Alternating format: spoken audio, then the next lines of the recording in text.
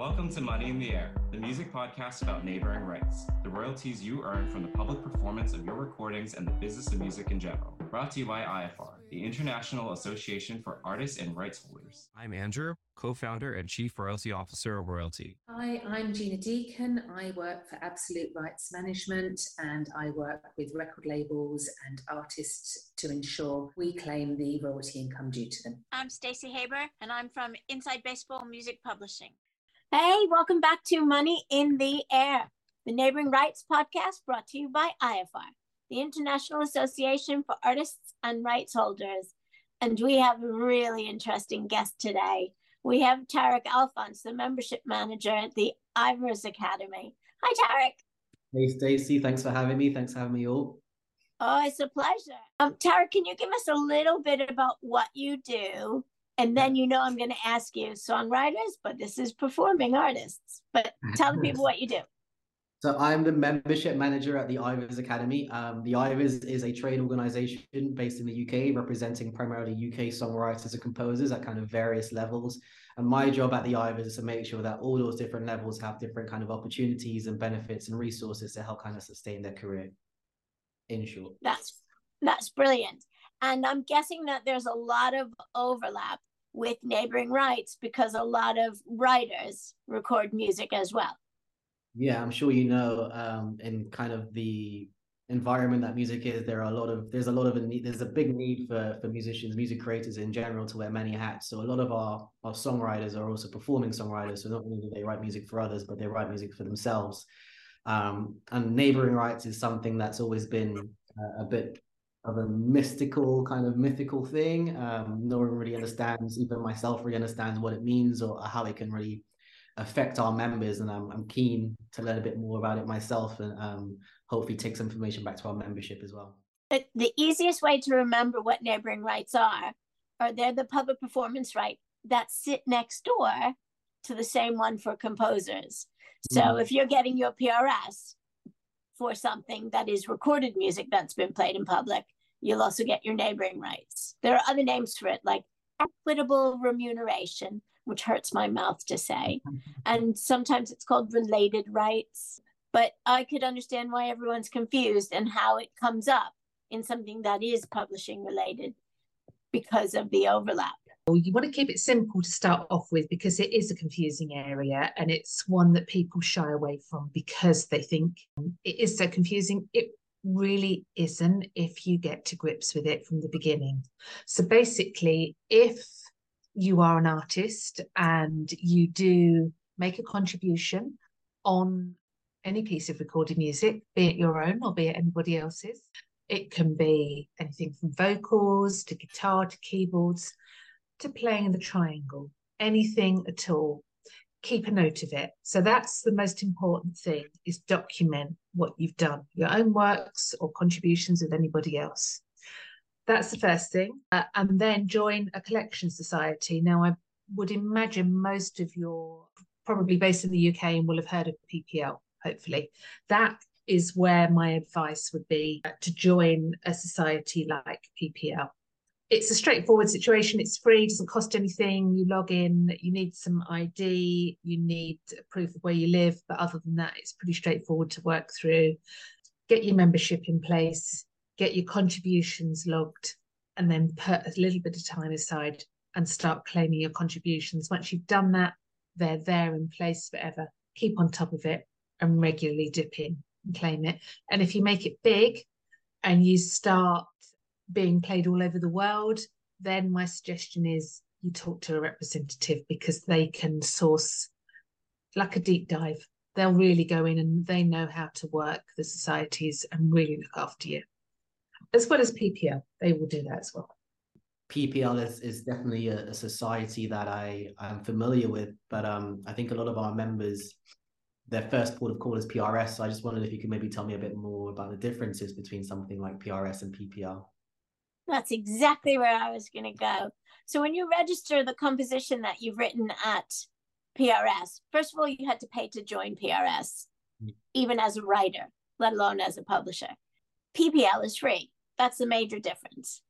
The other difference is that with PPL, you have to register as a rights holder as well as a performer if you own the recording that you've made your audible contribution on. And you have to register the recording first. Otherwise, the performer can never claim. So if they are DIY artists, they must do both. And they must get their head around the fact that they are de facto a label, whether they know it or not. PRS, on the other hand, will pay the writer even if there's no publisher. Right. So that's a big difference. You won't get paid on the recording side. If they're on somebody else's recording, they have to make sure that somebody else, whoever owns it, does the registration as the rights holder, both for the recording of the track and the release of the track. So there's a bit more admin on the PPL side. But again, it's free, so there's no excuse not to do it.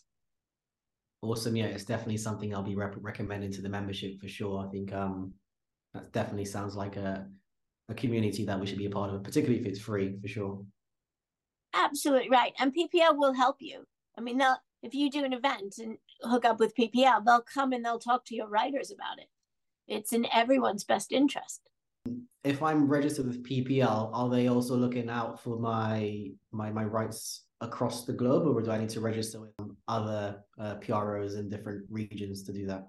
Every CMO has international mandates. You can elect for those. So they collect from other societies, say Sound Exchange here in the US will collect off of Sirius XM, satellite radio broadcasts, not terrestrial broadcast, not AM, FM, like it is all over the rest of the world, and will pay the PPL member for the collections here in the US. So they have bilateral agreements to collect an international income.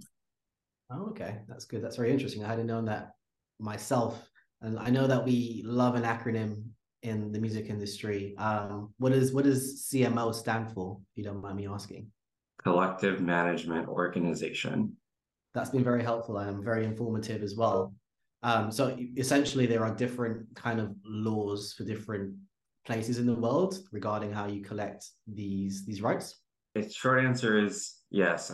Most of the world functions very similarly. If there were signatories of something called the Rome Convention, then the countries have full breadth of collection on sound recordings. So the US is kind of the outlier in the bunch, as well as some other countries, but US is the primary one where we don't have a fully realized neighboring rights collection here, whereas in the UK does. So if something is played on the radio, in a restaurant, true live performance, anywhere the recording is played publicly, then you're going to get paid. Whereas in the US, it's very narrowly defined to internet satellite radio stations like Sirius XM and Pandora.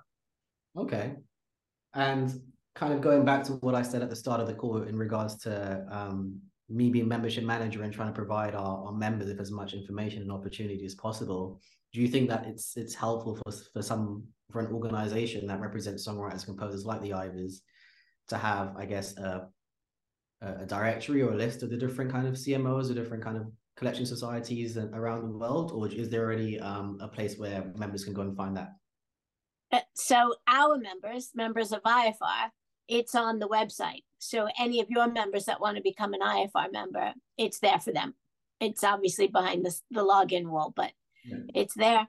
And there's a lot of information, 3 seasons worth of podcasts with questions, codicils and will language, because neighboring rights can't be inherited unless they're mentioned specifically in a will. So for your older members, it's really important to get their estates in order. Otherwise, their families will lose those royalties. Oh, really? Wow. Yeah.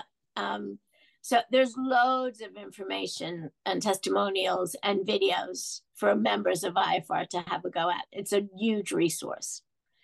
Awesome. And I guess in the interest of sharing to the Ivors members a bit more about the IFR, can you tell me a bit more about membership? How much does it cost and how do you go about, I suppose, joining up?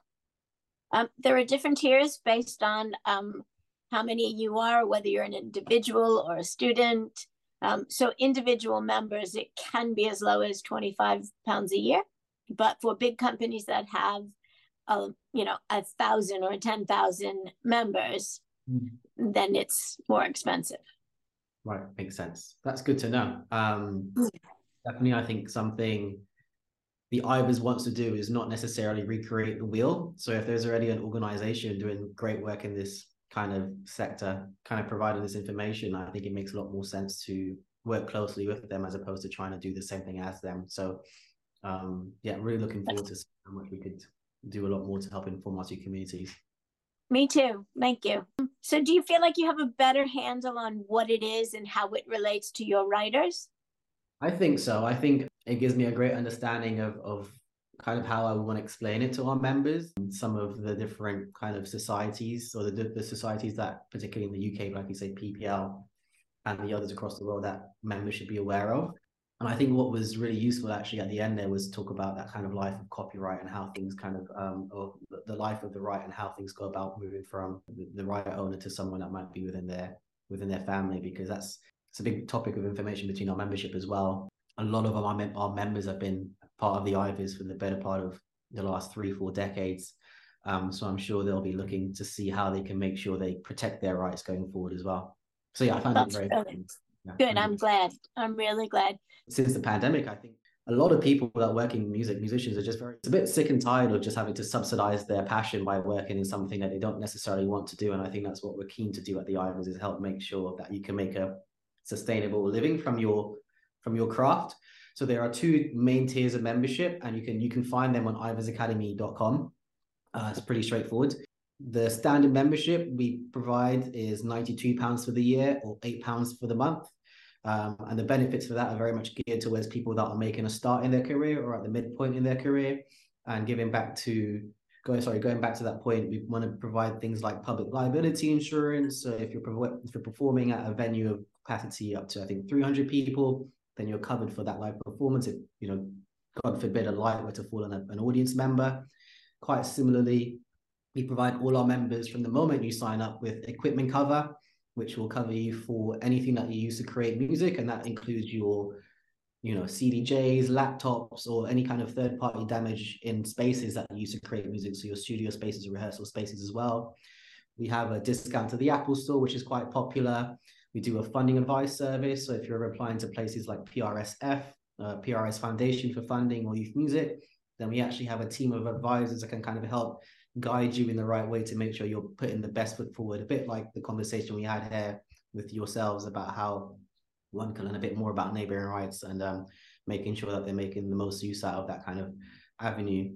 And then the other tier of membership that we provide is called a professional membership, and that one is £166 for the year, or £14 for the month. I should mention, for the standard membership, there's no criteria to joining, so anyone can join, and you can do that via website, pretty straightforward, very easy. And once you join, you'll access those benefits right away.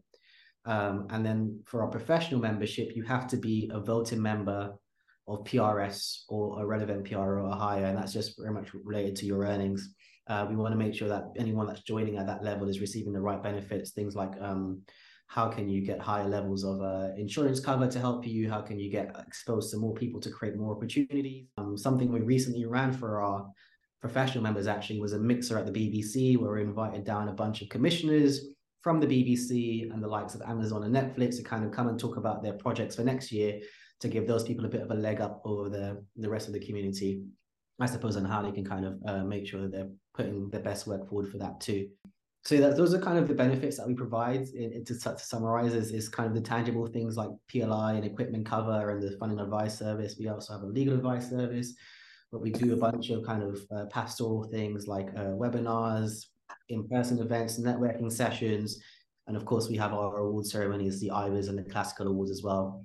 In my opinion, the best 2 awards in music industry. So lots to get involved with. And if there's any information that anyone wants to find out about the Ivors and specifically might be beneficial towards them, please do get in contact with us at membership@ivorsacademy.com, and we'll get back to you right away. That's brilliant. I'm joining, just so you know. Fantastic. I look forward to it. And thank you guys for listening. Remember, go to ivorsacademy.com to become a composer member. Go to ifr.co.uk, join and get some more neighboring rights information. and just come back next week. Thanks very much.